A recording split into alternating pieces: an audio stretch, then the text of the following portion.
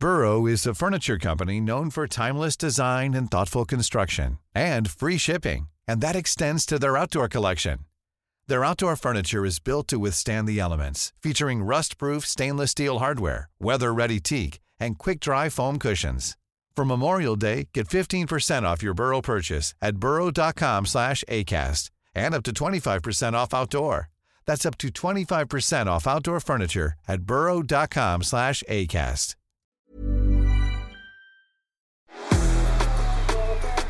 What's happening, football fans? Welcome to a special edition of the Gegen Pod. I'm joined by Thomas Sorensen and Mark Schwarzer as we dissect the big political decisions made by UEFA and FIFA in the last week. We look back at the Carabao Cup final, what a 0-0 draw it was, and changing your goalkeeper for a penalty shootout turns out to be a terrible decision. Marcelo El Loco Bielsa leaves Leeds. Who's the craziest manager the boys have ever had? Are Brentford next to sack their manager? And we look forward to the biggest games coming up this week from Premier League and all around Europe. What a week it'll be.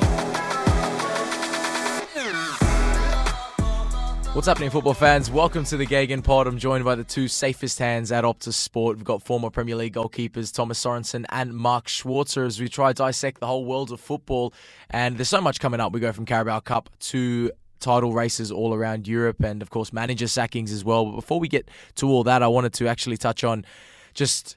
the world is a very different place to what it was 7 days ago. I guess when we spoke last time on the Gegen Pod, you could have never fathomed what's happened in the world, and we're watching it very closely. For everyone here at Optus Sport, our hearts go out to all those people involved in the warfare and the conflict over there, and all their families and friends who may be here in Australia listening to the podcast. I guess we're all refreshing the news day in, day out, hoping that there's some sort of ceasefire, some sort of negotiations that are successful. But why we speak about it today on the podcast is not so much to dive into the conflict. Of course, we're nowhere near experts in that matter. But when you look at the history books and you see any big political decisions, any big warfare conflict, football is always not too far behind. And I think it's just because it is the biggest sport in the world, and it is not only so entertaining, but it is also a tool for people to get messages across and for people to force change in the world. And so the football world has reacted to what's been going on in the last 7 days. And I guess it began with players like Robert Lewandowski coming out speaking against that they didn't want to play against Russia in the World Cup qualifiers. And we saw UEFA move the Champions League final away. Some big decisions have happened, gentlemen. I want to get your opinions on it. UEFA moved pretty quickly, and they've banned Russian teams from their competitions. So Spartak Moscow will no longer play in the Europa League. And then FIFA, who originally were going to allow Russia to play under a different banner and without a national anthem, have backflipped this morning. And the breaking news is that Russia will not compete in the World Cup qualifiers, and their women will not compete at the Euros in the middle of the year. Mark Schwarzer, I'll start with you. You're on the ground over there in Europe. What's the reaction been, firstly, to that initial Infantino decision? Because there was huge backlash here in Australia. Was it the same over there in the UK? Yeah, enormous disbelief, actually, that FIFA would allow Russia still to participate at that stage, and there was just complete disbelief that we know. The banner is always about sport and politics don't mix, but we all know it's intertwined. We know that it doesn't work without the other. One doesn't work without the other. So it's absolute rubbish that doesn't exist. So I think when we see what's happening around the world, and like you mentioned earlier on the top of the show, thoughts and heart go out to all the people of the Ukraine, and it's absolutely atrocious what's happening, and the invasion has to stop as quickly as possible. So let's hope that happens really quickly. So for me, it was a no-brainer. FIFA should have been stronger right from the off, as with UEFA, because I thought UEFA were also dragging their heels, and also the IOC. So finally they've seen the light, finally they've woken up, and finally they've seen and felt what people around the world, pretty much everyone around the world, feels and should have been done right from the off. Tommy, when we look at these decisions, I guess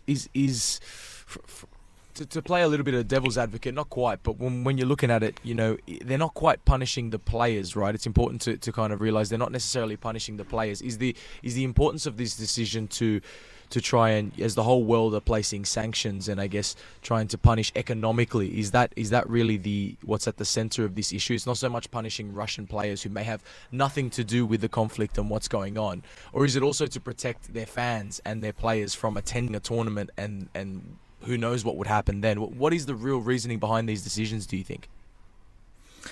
I think the bottom line is it's an attack against our way of life, and obviously that ultimately leads down to our way of playing football. The the democracy of how we're doing things, and FIFA is a democratic organization, so these things have to be dealt with, and it's the unity. I think it's the great thing that the whole world, as you said, some people, some nations, some organizations have dragged their feet but have finally seen the light.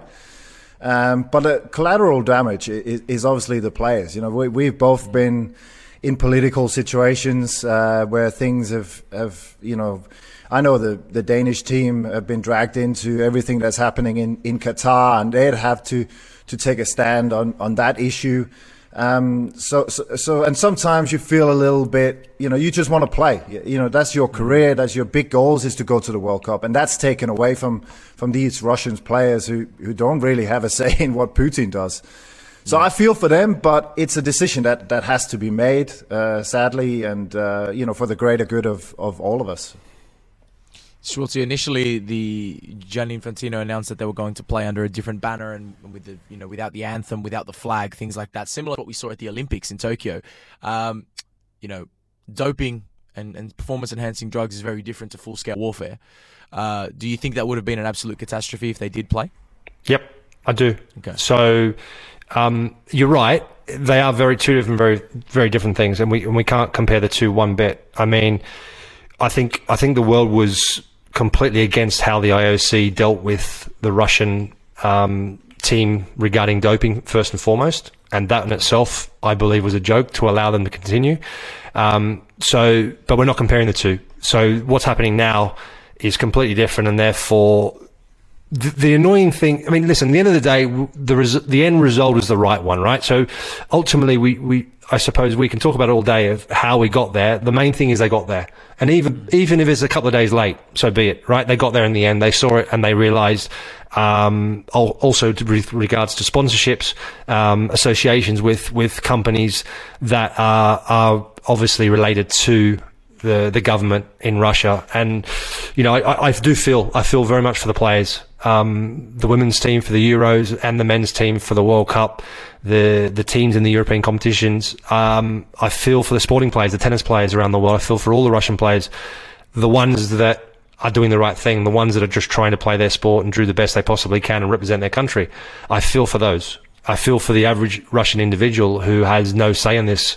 And you see the persecution that's going on in Russia right now. For anybody who shows any disagreement with what's happening, it's appalling. But it is what it is. And unfortunately, the measures that have been taken, I think, are a necessity. Well, we'll be watching it very closely, I think. I mean, this is something we hope will end soon. And then from there, where do we go? Thomas, Gianni Infantino has actually been awarded the Order of Friendship in the past from the Russian government. And he's never been too private, his friendship with Vladimir Putin since the 2018 World Cup, and putting that all together. Do you think his position as head of FIFA is potentially at stake with all, a very controversial World Cup coming up later this year? As you mentioned, the Danish team has spoken out about that. Plus all this happening now, is he under threat and his leadership position? I think it's important now that he takes a stand. And I think, that's what's been realized at the FIFA Council, that they had to take a certain direction. Again, I still remember those pictures of Infantino sitting in the box with Putin at the opening game of the World Cup, and it's not a great look, and you can see now it's not just him, but everyone who's ever shaken hands with Putin, all those pictures are coming up to haunt them now. So he has to distance himself, and FIFA and UEFA, they have to, because it's just the way it's moved on, and then we'll see what happens in the future. But as it stands, the pressure is on him to show a clear direction, and thankfully they've showed some sort of reaction this morning.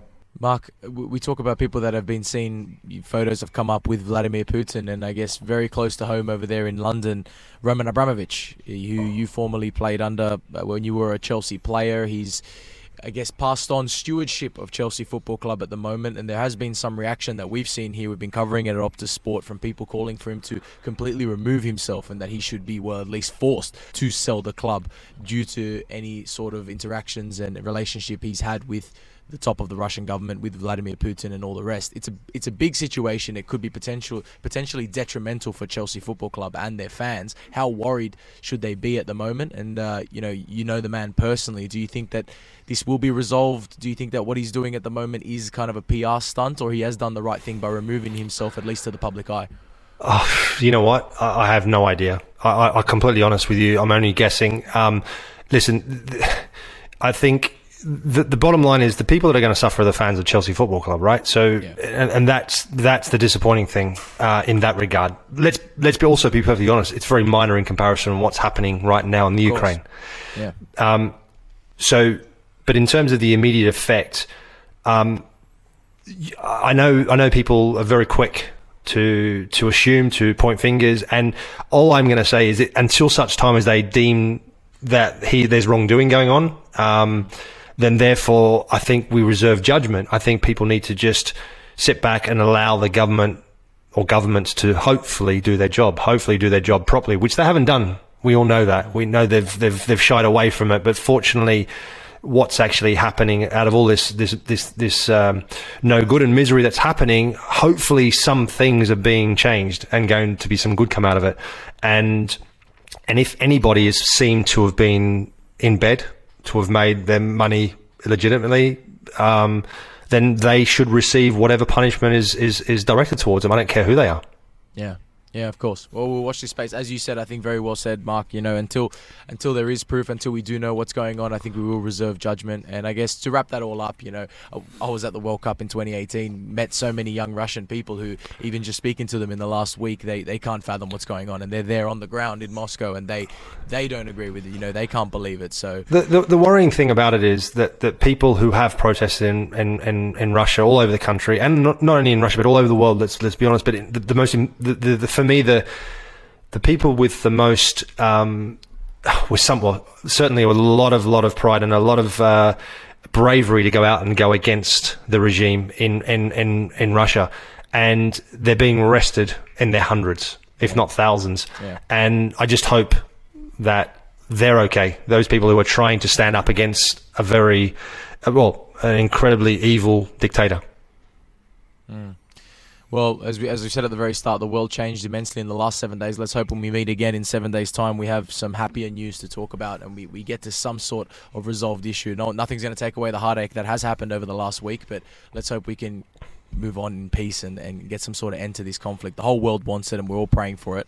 Let's move on with the football chat here. Tommy, I'm going to go back to you. We mentioned Chelsea Football Club, and over the weekend, Carabao Cup final. I guess that's a trophy that didn't get added to Chelsea's cabinet. Their perfect record against Liverpool in cup finals was ruined, but what a 0-0 draw it is. Is that the best 0-0 draw you've ever seen? It's definitely up there. What a game. It had everything. Missed chances, great saves, VAR drama, and then obviously the penalty shootout. What an advertisement for football at a great time, where we needed an escape, a little bit of something else to think about, and thankfully we can talk about what went on the pitch, and all the great performances and not so great performances. Totally enjoyed it, and I can see on the rundown we got plenty of points here from the game, and some interesting goalkeeping decisions, which I love. Well, I'm joined by you two, right? I'm joined by two huge goalkeepers. I couldn't not make it about the man between the sticks, Mark Schwarzer, Tommy Tuchel, putting Kepa on in the 119th minute to then go into the penalty shootout, concede 11 penalties and miss his own penalty. Do you ultimately look back at that as a mistake from the manager? No, I don't, because we know that Kepa has been very, very, very successful in the lead up to the final in penalty shootouts. Twice he saved penalties in the lead up to allow Chelsea to get to the final. They've talked about it in the past. I know statistically Kepa's actually a better penalty saver than Mendy, and the stats are pretty convincing as well. It's not just close; it's pretty convincing that Mendy's is not as good a penalty saver. And I say that off the back of Mendy saving in the AFCON final, right? So it's like I've got an egg on my face. But statistically, it is Kepa has certainly been better, right? So I knew when it was going to penalties that 100% that the substitution was going to be made. That was going out without saying. So it wasn't the wrong decision, But I would have been devastated if I was Mendy. And Mendy would have known, right? They would have been already organised. And I was in a similar situation. It nearly happened to me in the Uruguay playoff game in the second leg. I was almost substituted, and I still thank Brett Emerton to this day that he got cramp. So therefore, we couldn't make any more substitutions. And I don't think that was a statistic thing. From my understanding, it was probably to do with the day before and final training session that the manager felt that he would do it, maybe change it if it came to a penalty shootout. So, look, it's amazing if it works, and Kepa comes in and makes a couple of saves, and obviously the first thing that people criticise is when it doesn't happen and it doesn't work. And for it to end the way it did, I felt for Kepa, because, listen, he's not there to score a penalty, right? He's there to make saves, and obviously he was close and wasn't able to do it. And that's the way it is. And obviously I wanted Chelsea to win, right? But I have to say, I think both teams deserve to win it, So whoever won it, and they deserve to win it, because the game, like Tommy was saying there, the game was amazing. It was a great 0-0 to watch. Both goalkeepers were insane, I thought. I thought both goalkeepers had tremendous games. Neither of them deserved to be on the losing side, nor did the teams. I thought both teams were excellent. I thought the spectacle was amazing. It was. It really was. Packed Wembley. That double save from Mendy in the first half was just outrageous. Like, he teleported to save that one. It was unbelievable. Tommy, Schwartz was involved in an incident in 2005. Have you ever been involved in an incident where you've been subbed off or subbed on around the penalty shootout, or had to take a penalty yourself? No. I always had a pretty decent stat at penalties. So the few ones I've been in, I stayed in as well. And I think... Yeah. There's two sides. I get what Schwartz is saying. The stats. You look at your record and what's been happening in the past. But I think there's there's the emotional, there's the feel that you have on the day, and I think that's what would count against the decision of substituting Kepa. Like you said, Mendy had a fantastic game. And then on the other side, you had Kepa, who had played all the games in the cup up until that game, then not playing. That would have been a disappointment to him. And it sort of, it has a psychological effect, I think, that has to be put into this decision as well. And if I know it worked in the Super Cup, because he did exactly the same against Villarreal, and Kepa won the game for them. So, again, in hindsight, everything is easy. But I probably wouldn't have made it if I was Tuchel, with the way the game went, with how, because it also, it also with, Mendy having such a great game, he's in the heads of the Liverpool players. And that's also something that you have to take into account. The problem is, though, they've obviously pre-organised it, right? Yeah. And so when you've told, because you could see Kepa warming up the last couple of minutes already, and Mendy's reaction wasn't like of surprise. They knew it was going to happen. So I'm maybe Tuchel was thinking it through his head, thinking, you know what, Mendy's played unbelievably well. Do I take him off or not?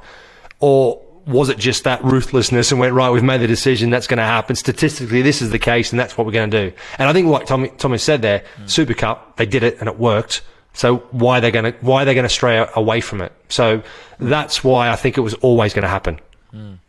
Well, I mean, as you mentioned, both goalkeepers were brilliant throughout the match. Kelleher was fantastic, I thought, and that was a big decision to let him play the final. As Tommy mentioned, when a goalkeeper plays every game to get a team there, often you see the manager reward them in the final, right? Because they've earned their spot there, which is quite surprising. I thought that Chelsea didn't do the same, but Kelleher was brilliant. Klopp came out after the game and said he's the best number 2 goalkeeper in the world. It got us thinking here about Optus Sport. It must be a very difficult position. You've both been there at some point in your career later on when you become number 2 goalkeeper, and I guess, you may spend months potentially on the sideline. Then you're called up to play one of the biggest games at the highest level. It must be a difficult job, firstly, Tommy. And do you think Klopp is right there? Is he the best number 2 in the world? I'll take your first question. I was in that situation in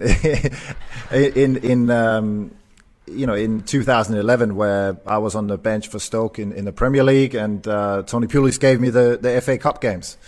And we managed to get all the way to the final, and thankfully he didn't change. I got to play a final. I thought I had a pretty good day.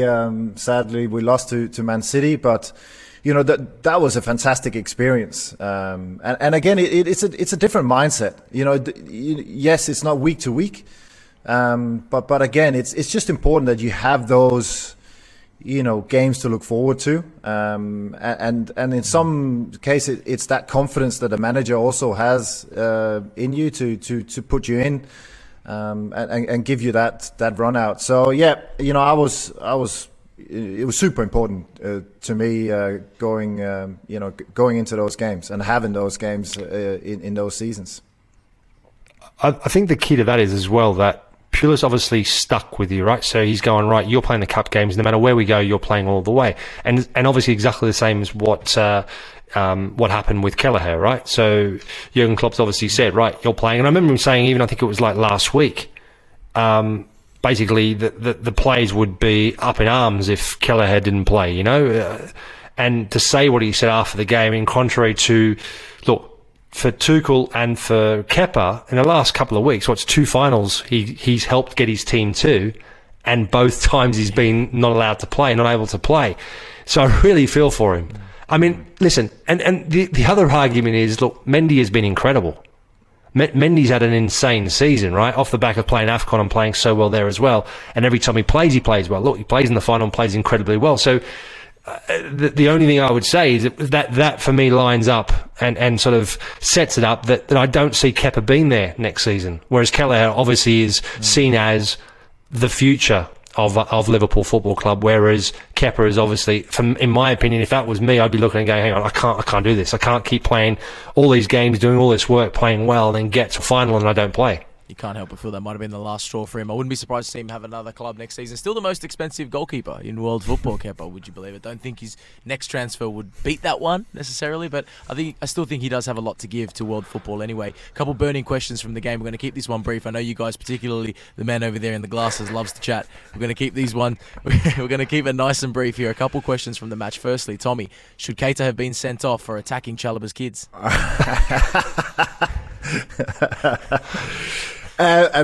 Actually, I looked it through a couple of times, and the way he goes for the ball, his leg is already there, trying to clear it, and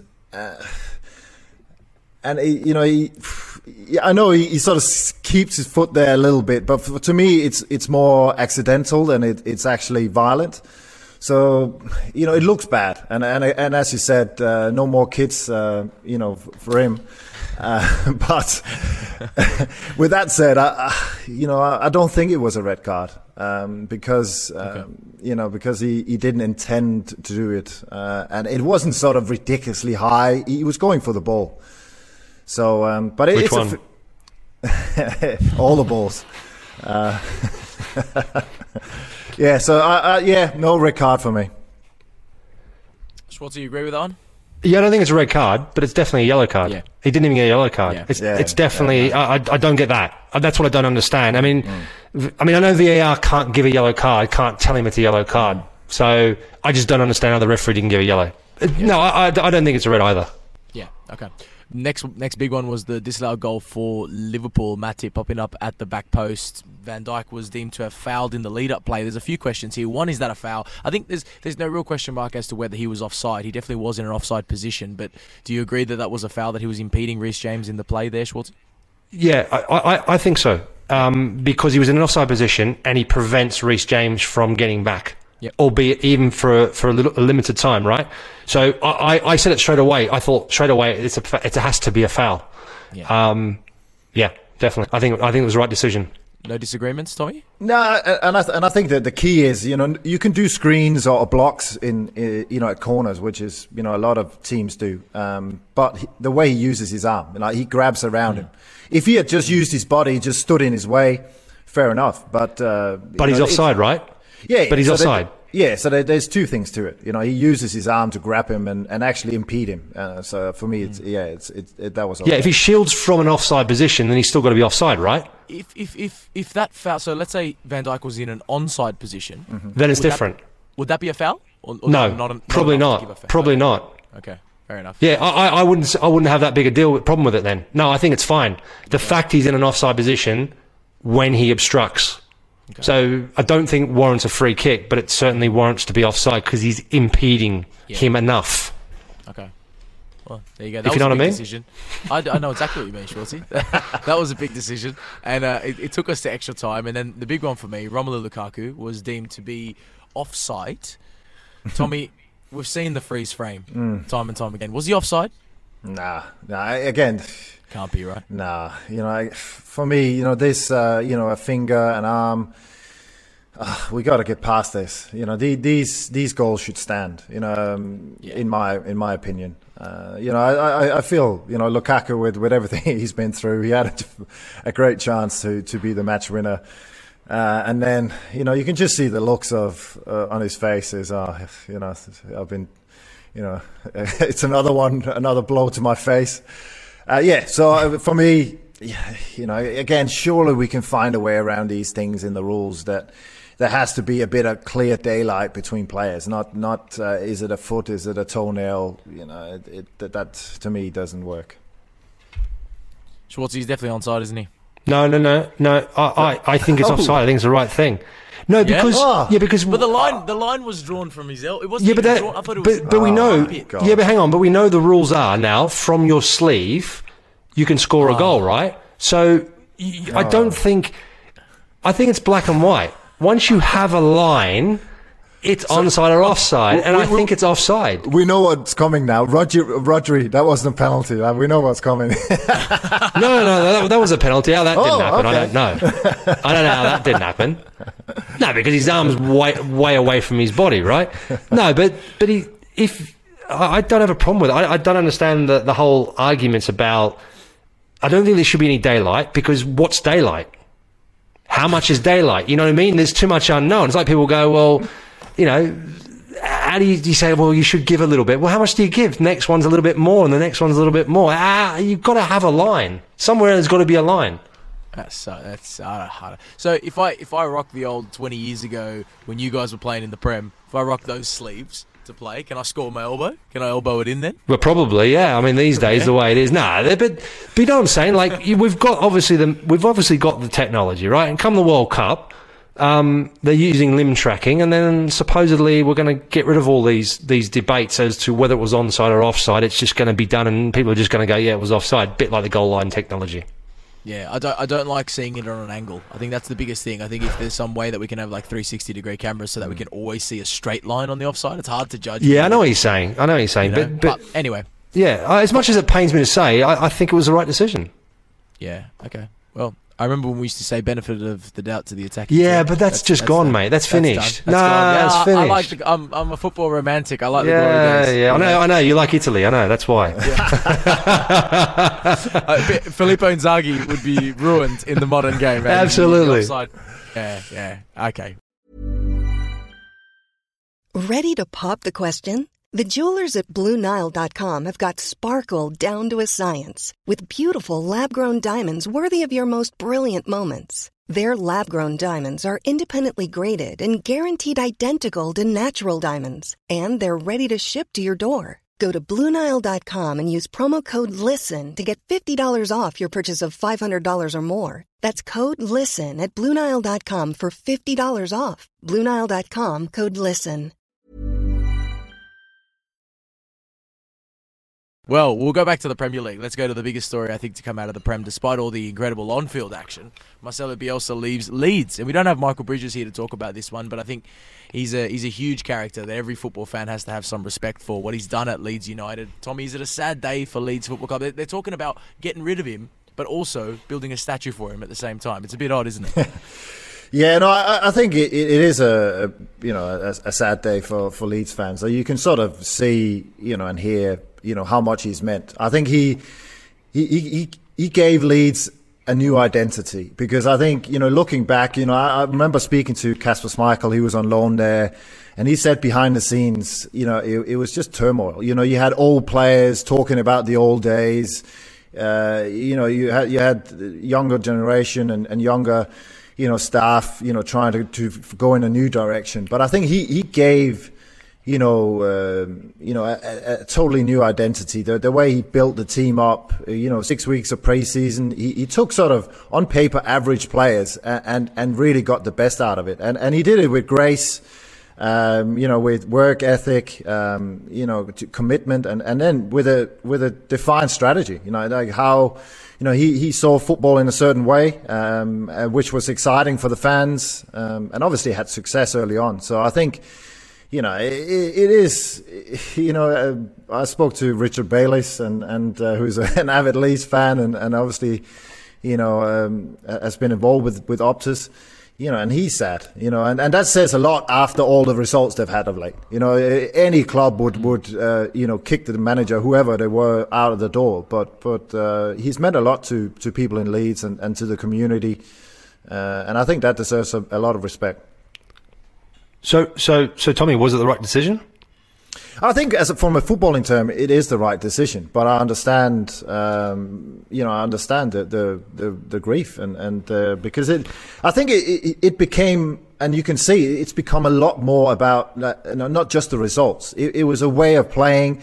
It was an excitement that he brought, an energy that the fans fed off, that the city fed off. So and that's why on Saturday or Sunday, when they were playing Tottenham, even a 4-0 down, they were still applauding. They were still applauding him. So I think that speaks volumes that this is a little bit bigger than just results. The feeling that he's brought to Leeds. Schwartzy, the replacement has been announced to be Jesse Marsch as our Bundesliga correspondent here. Jesse spent a brief stint with RB Leipzig. It didn't seem to be too successful, seeing as though the players he had, they've actually been a lot more successful in the second half of the season. He was quite good at Salzburg. What have you made of him as, firstly, judging him from his Bundesliga experience, but also going into Leeds United? Is that a good fit? I felt for him first and foremost going to RB Leipzig because even though he's come from the whole Red Bull organisation and had been at RB Leipzig before and as an assistant and then went to Red Bull Salzburg and did really, really well. Coming to RB Leipzig off the back of losing Marcel Sabitzer, Upamecano, Konate, it was so tough to try and replace those guys. They brought in some really good players, right? But it still had to take time. And what everyone in Germany is, the general consensus is that he tried to change too much too quickly. Yeah. That a lot of the players were so drilled, so worked the way that Nagelsmann wanted to play, that the players found it really difficult to make that transition, and it needed more time. And they've changed the manager obviously since then. Obviously Jesse Marsch was released of his duty, and they've brought in a new manager who has found the kind of in between the way that Nagelsmann played and Jesse Marsch was playing, and therefore the players have reacted almost instantaneously and felt certainly a lot more comfortable with it. Well, Jesse Marsch, USA. Good to have a little bit of USA in the Premier League now, some soccer. And the MLS kicked off during the week as well. And I'll tell you what, it was brilliant in the first week. But sticking with the Premier League, I want to talk a little bit more about Loco Bielsa, because he is nicknamed the Crazy Bielsa because of, some say, his training methods. He's quite, I remember the whole spying scandal in the championship. I remember a story of him when he lost 6-0 in the Copa Libertadores when he was managing in Argentina. And his fans weren't happy with it. They came to his house to protest, and he walked outside with a grenade in his hand and basically said, if you don't let me do my thing, I'm going to blow you all up here on my front lawn. He was that crazy, right? But people loved him for being that character because he was so passionate. He always speaks about how he loved football in the old times. He's not one for the media. He's not one for the glitz and glam. He loves the old school football. The craziest manager in the Premier League, according to a lot of people. Have you ever played with a crazy manager? Tommy, what's the craziest thing a manager's asked you to do on the pitch or off the pitch? Because he's known for changing players' diets, for changing what they do with their nights out. Did you have any managers like that? All managers are crazy to some extent, but like I can never get around Tony Pulis. There's some of his ideas, the tactics, and how but that was to our success. A little bit going back to Bielsa, he gave us at Stoke an identity. with his, his crazy tactics and his weird ideas, especially around like the throw-ins. I've never, we were practicing throw-ins like 3 hours a week, and it was at the end, Rory's relapsed shoulders were nearly coming apart because he was strapped on more than any player just to try to keep the shoulders in place. Again, he used to take us. I think the craziest thing, he used to take us pre-season. He used to take us to Austria, to some little town, little hotel for 1 week. No footballs, just up at 5 a.m, out running up a hill. Then in the gym for a couple of hours. Then we were out biking for 3 hours in the afternoon, and we just went on and on and on for a week. And it was a hell week, and we just had to get through it. Those were the crazy things that we had to deal with. But it gave us, he kept the club in the Premier League, and we had some success, which you can't deny. Schwartzy, have you got anything to compete with that one? Any funny stories, any managers that tried to get way too involved on the pitch or even off the pitch? Well, we know certainly where Tommy's got his love for cycling, where that's come from. Thanks, got Tony Pulis to thank for that one. I also wanted to mention as well, Michael Bridges wanted to apologise for not being here. He decided to take some time away from football because he's in complete mourning of the sacking of Bielsa. He was quite emotional when I spoke to him this morning. Mad managers. I've never had anyone that was openly just mad and crazy and lunatic sort of style. However, when I first went to Dresden, my first manager was a guy called Ziggy Held, who played for Germany in the 1974 World Cup. He played afterwards. He played in the European Championship, and they became European Championships, and or champions. So I think it was 2 years before, 72, I think it was. Anyway, mad guy. Turned up. And firstly, he went around and everyone shook his hand when he first arrived at training. He looked at me and he had these long, long eyebrows. He didn't cut them, didn't trim them. And he'd look at you like this. Tilt your head back and just look at you through his eyebrows. And he said to me, "And who are you?" "Oh, I've just signed for the club, right?" And he's the manager of the team and he's got no clue who I am. And I go, I'm like the second reserve goalkeeper.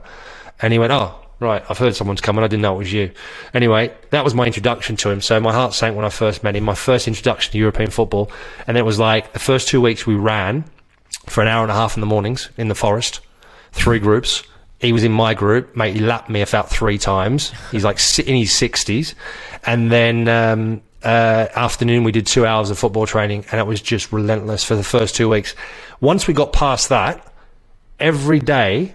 So every Monday we did exactly the same thing. Every Tuesday we did the same thing. Every Wednesday we did the same thing. Wednesday was shooting. 2 goalkeepers would go on each goal. And literally the teams would break it in half. And they would just have, for an hour and 15, hour and a half, relentless shooting on goal. And there were no, other than 2 goalkeepers. So you just basically stood in goal the whole time. And he'd come over and I would be absolutely on my knees, right? Because I was diving for stuff all the time. I was diving for everything. I got to a point where I couldn't even dive anymore. Or I'd dive and it took me 3 shots to get up. And the thing was, I looked over and he'd be shaking his head, he'd be swearing and carrying on, right? And I'm thinking, is this guy for real? And I look over and there's the Russian national goalkeeper who is the number 1, Stanislav Cherchesov, who up until recently was the manager for Russia. He's only diving after every 3rd or 4th ball. So he's like clever. He's like, I'm going to just dive after every 3rd. The manager didn't say a word to him. I'm just getting absolutely slaughtered. So yeah, he's crazy just because he didn't like me, I think. Wow. So he had no say in signing you. You were just... No, he had no clue. That's how it works in Germany as well, predominantly. The managers, the trainers don't have any say. It's the team manager who's involved in buying and selling of players. Yeah, wow. Yeah. Jeez. Yeah. So... Not quite Bielsa and grenades. Well, no. We also know Bielsa, lasted 2 days at Lazio before taking the Leeds job because he walked in. He said, "Okay, I want sleeping quarters because there'll be nights that I work all night. I want players to train twice a day. I want different food," and they just said we can't do it. He walked out 2 days later. So you got to respect the man that knows exactly what he wants, and can't wait to see where he goes next. Of course, there are rumours. He was rumoured with the Australian job once upon a time. So. Let's watch this space. He's available now. I don't know. Throw the checkbook at him. What are you suggesting? I am not in a position to suggest here, Schwartzy. I don't know. I'm just saying let's watch this space very closely. If we do fail to make Qatar, then he would be a pretty good replacement, would he not? I don't know. Would his methods work though for the national team? Because I think I'm just wondering. No, I'm just asking the question. Yeah, maybe. I suppose you'd have to adapt his training methods, right? Because you can't. I mean, he's known over here, certainly at Leeds, and it was quite well known that any player he signed took 3 or 4 months to adjust to the way that they trained first and foremost, and had to get to the fitness level that he demanded. So I just don't know if that would work with the national team.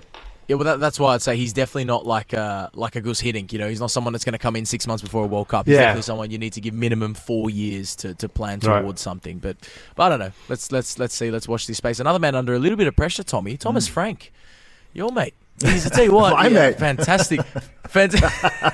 He had a fantastic impact, didn't he? But I feel like it's been a little bit under the radar because we were so stunned and impressed by how good Brentford adapted to the Premier League initially that we've kind of not realised that they're 1 win in their last 11. They're edging ever closer to that relegation zone.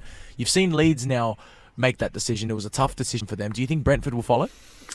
I think the next 2 games are massive for them. Obviously, they got Norwich away, and then they got Burnley at home. So I think that definitely decides. I think, a little bit like Leeds, what Thomas Frank has built there, the culture and everything, you have to take that into account. There's you're looking at sustained success. So I'm sure the board will look at those things, but at some point, like at Leeds, results, staying in the Premier League has to be first priority. And these 2 games, I think, are his last chance. Hopefully, great story with Eriksen coming back. Fantastic to see that. But as you said, it's sort of been under the radar a little bit. But these 2 games, I think, will highlight exactly where they stand and where they're going. Because if they can get results, I think they'll be clear. If not, because I think they played 3 more games than Burnley. So, they can't afford definitely to lose that one. And then I think they have Leicester in the game after. So these games coming up are crucial. Will he last all 3? Who'll know? That's going to be interesting. Well, it's funny. Sometimes you saw it happen with Man United. Sometimes the club will decide to bring in a new manager before the easier fixtures to give you the best chance to win it. Brentford have stuck with Thomas Frank. I think that's a great decision. Let's hope he gets some points here. And it was great to see Christian Eriksen out on the park last week as well. I think that made every Danish football fan, every football fan around the world very, very happy. So we'll be following Brentford very closely. And how about Watford? Your mate Woy Schwartzy. 3 clean sheets already, something that the 5 managers before him couldn't do at Watford. So considering how good they've been, what Weghorst has fit in at Burnley as well, I'm going to ask you guys, who's getting relegated from this point on? We love a prediction. Schwartzy, who's going down? Yeah, that is like the golden question. I mean, we all thought Newcastle were dead and buried pretty much, right? Well, to be fair, we did say, most of us said, let's wait and see what happens in January, right? So they did some pretty decent business in January. I don't see Norwich getting out of it. I was at Watford Palace midweek, and I said before the game I felt that Watford were going to get out of it. My problem is watching the game, commentating on the game over here. My problem was the front 3 at Watford. I felt that they lacked bite, they lacked hunger and fight, and that was the worrying bit for me. I thought defensively they were solid, as they showed at Old Trafford. The problem I found was up front. As much as, they talk about how good Sarr was, Dennis was, I thought they were both pretty average and disinterested. I also thought Joshua King was a long way off the pace, and I don't know whether he was injured or what, but he looked really, really disinterested. That's the thing that worries me about Watford. However, they go to Old Trafford and they grind out a result. You still want an answer, don't you? I'd like one. Yeah. Well, Norwich are gone, right? Mate, I think it's a proper fight. Yeah. Up until Brentford. I mean, I think Brentford, unfortunately, are only going one way. I don't see them staying up anymore. I thought they were going to be fine. And I also am worried about Everton. Oh, wow. Can you imagine? Ooh. Yeah. That's crazy. Yeah. Tommy, you agree with that? Yeah. Could Everton go down? Yeah, for sure. I think, again, they showed great spirit and a little bit unlucky against Man City at the weekend. But you only get a couple of those opportunities that can really kick you on. And then it was another disappointment. And I think, at some point, I've been in that situation, is, you look at your team sheet and it's like, we're better than the opposition. We're better than Watford. We're better than Burnley. But it still creeps in, and it's a dangerous situation to be in if you start to get that mindset that we should be doing better, and you don't realize the severity of the situation. So I a little bit agree with Schwarzer. I fear for Brentford. I think Norwich, Dean Smith, I think they're going to get a result against them this weekend, and then what happens against Burnley? That's because they're trending in the other direction, as you said. Weghorst, I think, has been a great signing for them. So. And Mark's mate potentially, getting back at some point, So, for those who don't know who Mark's mate is, Maxwell Cornet is Mark's mate. Yes, that's the mate. He's not. I mean, that's technically not correct that he's my mate, but I wish he was your mate. Well, his agent. I mean, his agent. Then. Certainly, I was pumping him up. Yeah, and rightly so. I mean, he scored 6 goals, right, from 14 games. So, So yeah, he's been good. I think Norwich. And then I think again Brentford. I think going to be direct in there. Oof. We'll watch this space. Burnley play tomorrow morning. That's the start of plenty of football coming to you every single day, which you can catch here on Optus Sport. Burnley play Leicester, and if Burnley get a point, Everton drop into the relegation zone. So there you go. A club that has a remarkable record of avoiding relegation could be going down this year, but I think, there's about 11, 12, 13, 14 games to go. It depends who you're looking at because the table's all over the place with games played. But there's a long way to go is what I'm trying to say. So I'm sure it'll change a lot come May. Gents, let's look forward to the action happening. Burnley play Leicester tomorrow, and as you mentioned, they've only one loss in their last 7 games, and that was to Liverpool, 1-0. If they draw, they will jump Everton. How far do you think Sean Dyche can go? And that decision to sell Chris Wood to a rival was a massive decision. He's brought in Weghorst, and it seems like the team is playing better, and he's really that target man. I want to ask you this one, Schwartz, because I know you were familiar with him in the Bundesliga. We spoke about him a little bit when he joined the Premier League. Do you think he's better than Chris Wood? Look, they're very different players in terms of... I find that Chris Wood is very technical, a lot quicker, a bit more robust, and had played very well for Burnley. Obviously has struggled a bit since he's been at Newcastle. Yeah. Weghorst, big guy, really tall, really strong, very good very, very good in the air. So he's got a different sort of style to his game, and I think he probably suits Burnley a little bit better. Yeah. So I think they've done a really good job for selling Chris Wood for the money that they've got, and also being able to bring in Weghorst for £15 million, which I think that potentially could be like a masterstroke for them. Other than Maxwell Cornet, of course. Well, let's see. They're doing very well. It looks like their style of football is often criticised, but it works. Tommy, we got the Manchester derby coming up this weekend as well. Man United up against City. And while City are having so much success and United not so much, the record is interesting. Man United have a very good record against City. In their last 6 games, they've won 3, drawn 1, lost only 2. How big of a game is this for Man United? Can they beat City? And a question I wanted to ask you, who spends a lot of time over there in the Premier League, and you know these sets of fans. Do you think United will really get up for this game because it is their cross-city rivals, or would they rather City win the Premier League than Liverpool? No, I think they'll rather potentially have Liverpool win than Man City. Really? I think so. Even though there's a lot of hate there. Yeah, Schwartz is shaking his head, but I think so. Sure. But yeah, no, again, it's a derby. And as you said, there has been a history of United, coming up trump. But at the moment, what United team is going to turn up? We saw it against Atletico. They were rubbish in the first half. And then they come out and that goal they scored was first class. And then, how they didn't score against Watford is beyond me. You got these players of that quality missing glaring chances.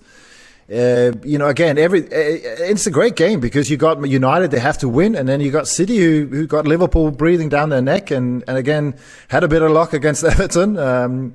So they can't afford any slip up. So it'll be such a great game to watch, and the atmosphere will be unbelievable. Again, I still think that City are just a little bit better as a team. So I think they're gonna win unless we get some individual magic, because that's what you're hoping for if you support United. At the moment it's Fernandes, Ronaldo, someone doing something special. Yeah, well, it's a great opportunity to do that, Schwartzy. It is a big game, and if they do win, they could put Liverpool back on equal points at the top. Of course, if Liverpool win the Premier League, they go equal on 20 Premiership titles. So you were shaking your head when Tommy was saying they'd rather Liverpool win the league. You think that United, that could potentially play in their minds here, got playing against Man City? They'd rather City win the game? No, they wouldn't. Yeah, I think they'd rather. Certainly, they want Man City to win ahead of Liverpool. Okay. I'm pretty confident that's the general feeling for a lot of Man United fans, from my experience with them. But that's not to say that they won't want to beat City now. They certainly want to beat City. That goes without saying. Yeah. They first and foremost want to beat City, and if they can't win the title, they'd rather City win the title ahead of Liverpool. Yes. Yeah. But I think City are an infinitely better team than Man United. Man United, in my opinion, are not much of a team. No. They've got some great individuals, but they're not much of a team, and that's part of their issue, I believe. But we've seen in the past, I've been at the City ground when Etihad Stadium, when Man City absolutely annihilated Man United in the first half. Were only up 2-0. They should have been up 5, and then literally, the old cliche, a game of two halves. It was so contrary. The two halves, it was insane. And Man United came out. I mean, I remember sitting there and I was talking to one of my colleagues and I said, Mourinho was in charge of Man United at the time, and I said, I think he has to take Sanchez off and he has to take Paul Pogba off because they were so bad, it was embarrassing. He left them both on and they both scored and both changed the game. So how wrong was I? But they were... No, I wasn't wrong in terms of they were so poor, but I actually thought Mourinho might make a statement by doing it, but he didn't. Kept them on and they won the game 3-2, which was just ridiculous, really. Saying all that, listen, I still think City will be too good. I still think Man United are so far off the pace, even though it's a one-off, and you can almost throw form out the window when these two play. I saw a funny video come out of a fan getting their jersey signed by the manager, Ralf Rangnick, and he said to him, "Are we going to sign Koundé and Haaland in the window?" And he turned to him and said, "You're dreaming." He started laughing, so that just came out this morning. But plenty of football coming up on the Premier League. Of course, Norwich, Brentford, that's a huge game for the relegation battle. Liverpool, West Ham is a very nice game too, and Tottenham, Everton as well. It's a huge game for Super Frank to try and get a result. Tommy, I'm going to go a little bit around Europe. I want to talk to you a little bit about the Italian Serie A title race, because this weekend Napoli plays Milan. Those two teams are equal on 57 points at the top of the ladder. 7 points behind them, sitting in fourth spot, is Juventus. Now, after a month, they were near the relegation zone. They've really turned it around. They've signed very well in January. Do you think they can still win the league there? Well, I don't think they can win the league. I think they can make a run for it, for sure. I think it's a great signing. I think we were talking about the transfer window, and I mentioned Vlahovic. I think that's been a game changer for them. I think he's settled in extremely well, and they're looking definitely ascending. I still think Inter will get it back on track. They've had a bit of a stumble, a couple of draws, and they're still in the driving seat. They still obviously have a game in hand, and as you said, the two other teams are playing each other at the weekend. I think they've got the Coppa Italia tomorrow, is it? Yes. Inter playing Milan. So, that could be, very interesting to watch as well. But yeah, Juventus will have a chance, but they need to be perfect, I think. They need a fantastic run to the end of the season and hope for a bit of a stumble. And of course, they've still got that Champions League to juggle as well. Nowhere near safe against Villarreal. That's going to go down to the wire as well. Marky Schwarzer, let's go over to the German Bundesliga, shall we? Bayern Munich with another. They came back to form. Big win on the weekend. Dortmund slip up yet again. So my question for you is Bayern Leverkusen this weekend, and Leverkusen have been fantastic. They're in third spot. They've been playing some great football, scoring plenty of goals. But if Bayern Munich beat them this week, would you say it's title over? Very close to being title over. Most likely. Bayern weren't that convincing on the weekend. I worked in the game, Eintracht Frankfurt against Bayern, and Eintracht Frankfurt did okay, to be fair. They had a couple of big chances. Philip Kostic in the first half should have scored. Massive chance for them. They had a couple of half chances in the second half. Bayern weren't the Bayern we're used to seeing. So they spluttered a little bit. Thomas Müller was a big miss for them because he's got COVID. So they missed him massively. Leroy Sané had to come off the bench to save them. So yeah, I'm not sure. But Bayern are Bayern, right? So Bayern can pick themselves up very easily. And they're one of those teams that can play ordinarily and still win a game. So I still fancy them. Yeah, I fancy them to win it. Even if they don't pick up maximum points against Leverkusen on the weekend, I still see them winning the league. I just think they're too good. Yeah, Dortmund will be kicking themselves. They had plenty of opportunities to get back into that title race. They keep slipping up. But that's Dortmund.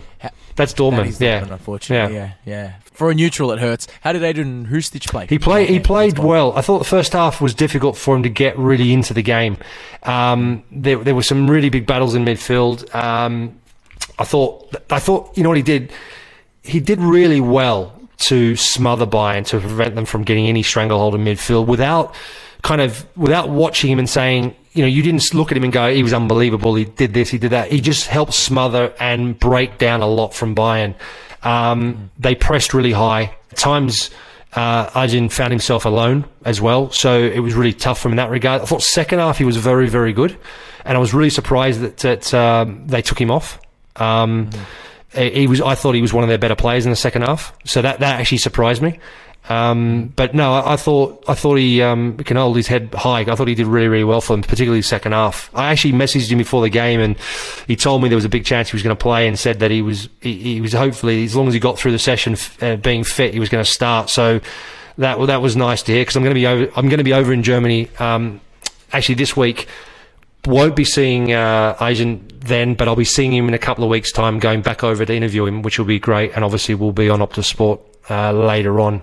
Fantastic. Looking forward to that one. Guys, let's get to a couple quick fan questions before we wrap it up. We've got a couple coming in. First one, Tommy Sorensen, for you. Alex Fernandez has written in, should Manchester United approach Marcelo Bielsa for the coming season?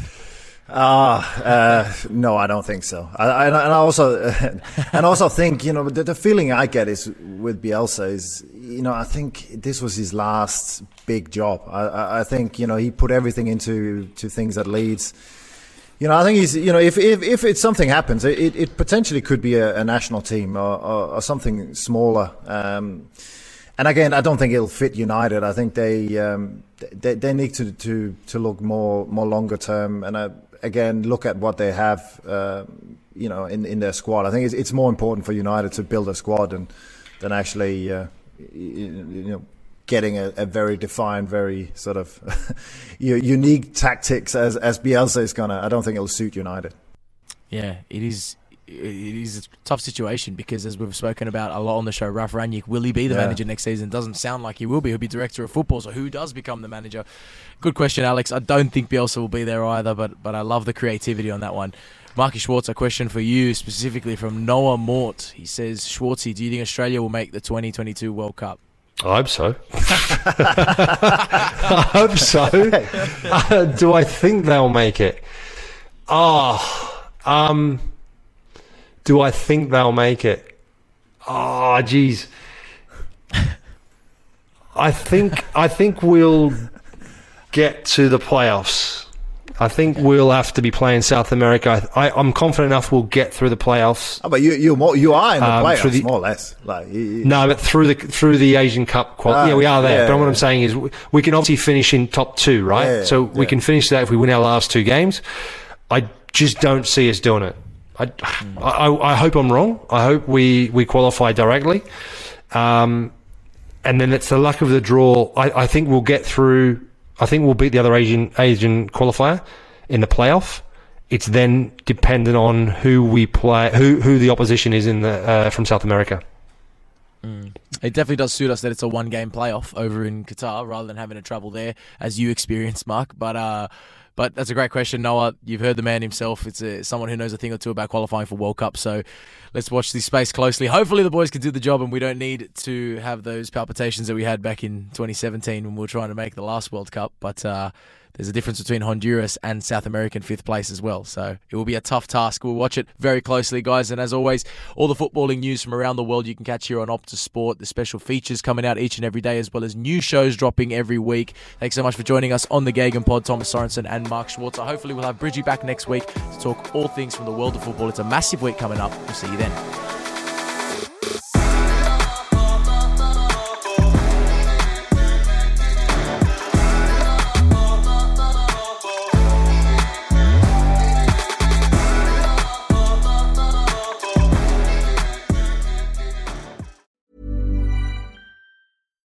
Hi, I'm Daniel, founder of Pretty Litter. Cats and cat owners deserve better than any old-fashioned litter. That's why I teamed up with scientists and veterinarians to create Pretty Litter. Its innovative crystal formula has superior odor control and weighs up to 80% less than clay litter. Pretty Litter even monitors health by changing colors to help detect early signs of potential illness. It's the world's smartest kitty litter. Go to prettylitter.com and use code ACAST for 20% off your first order and a free cat toy. Terms and conditions apply. See site for details.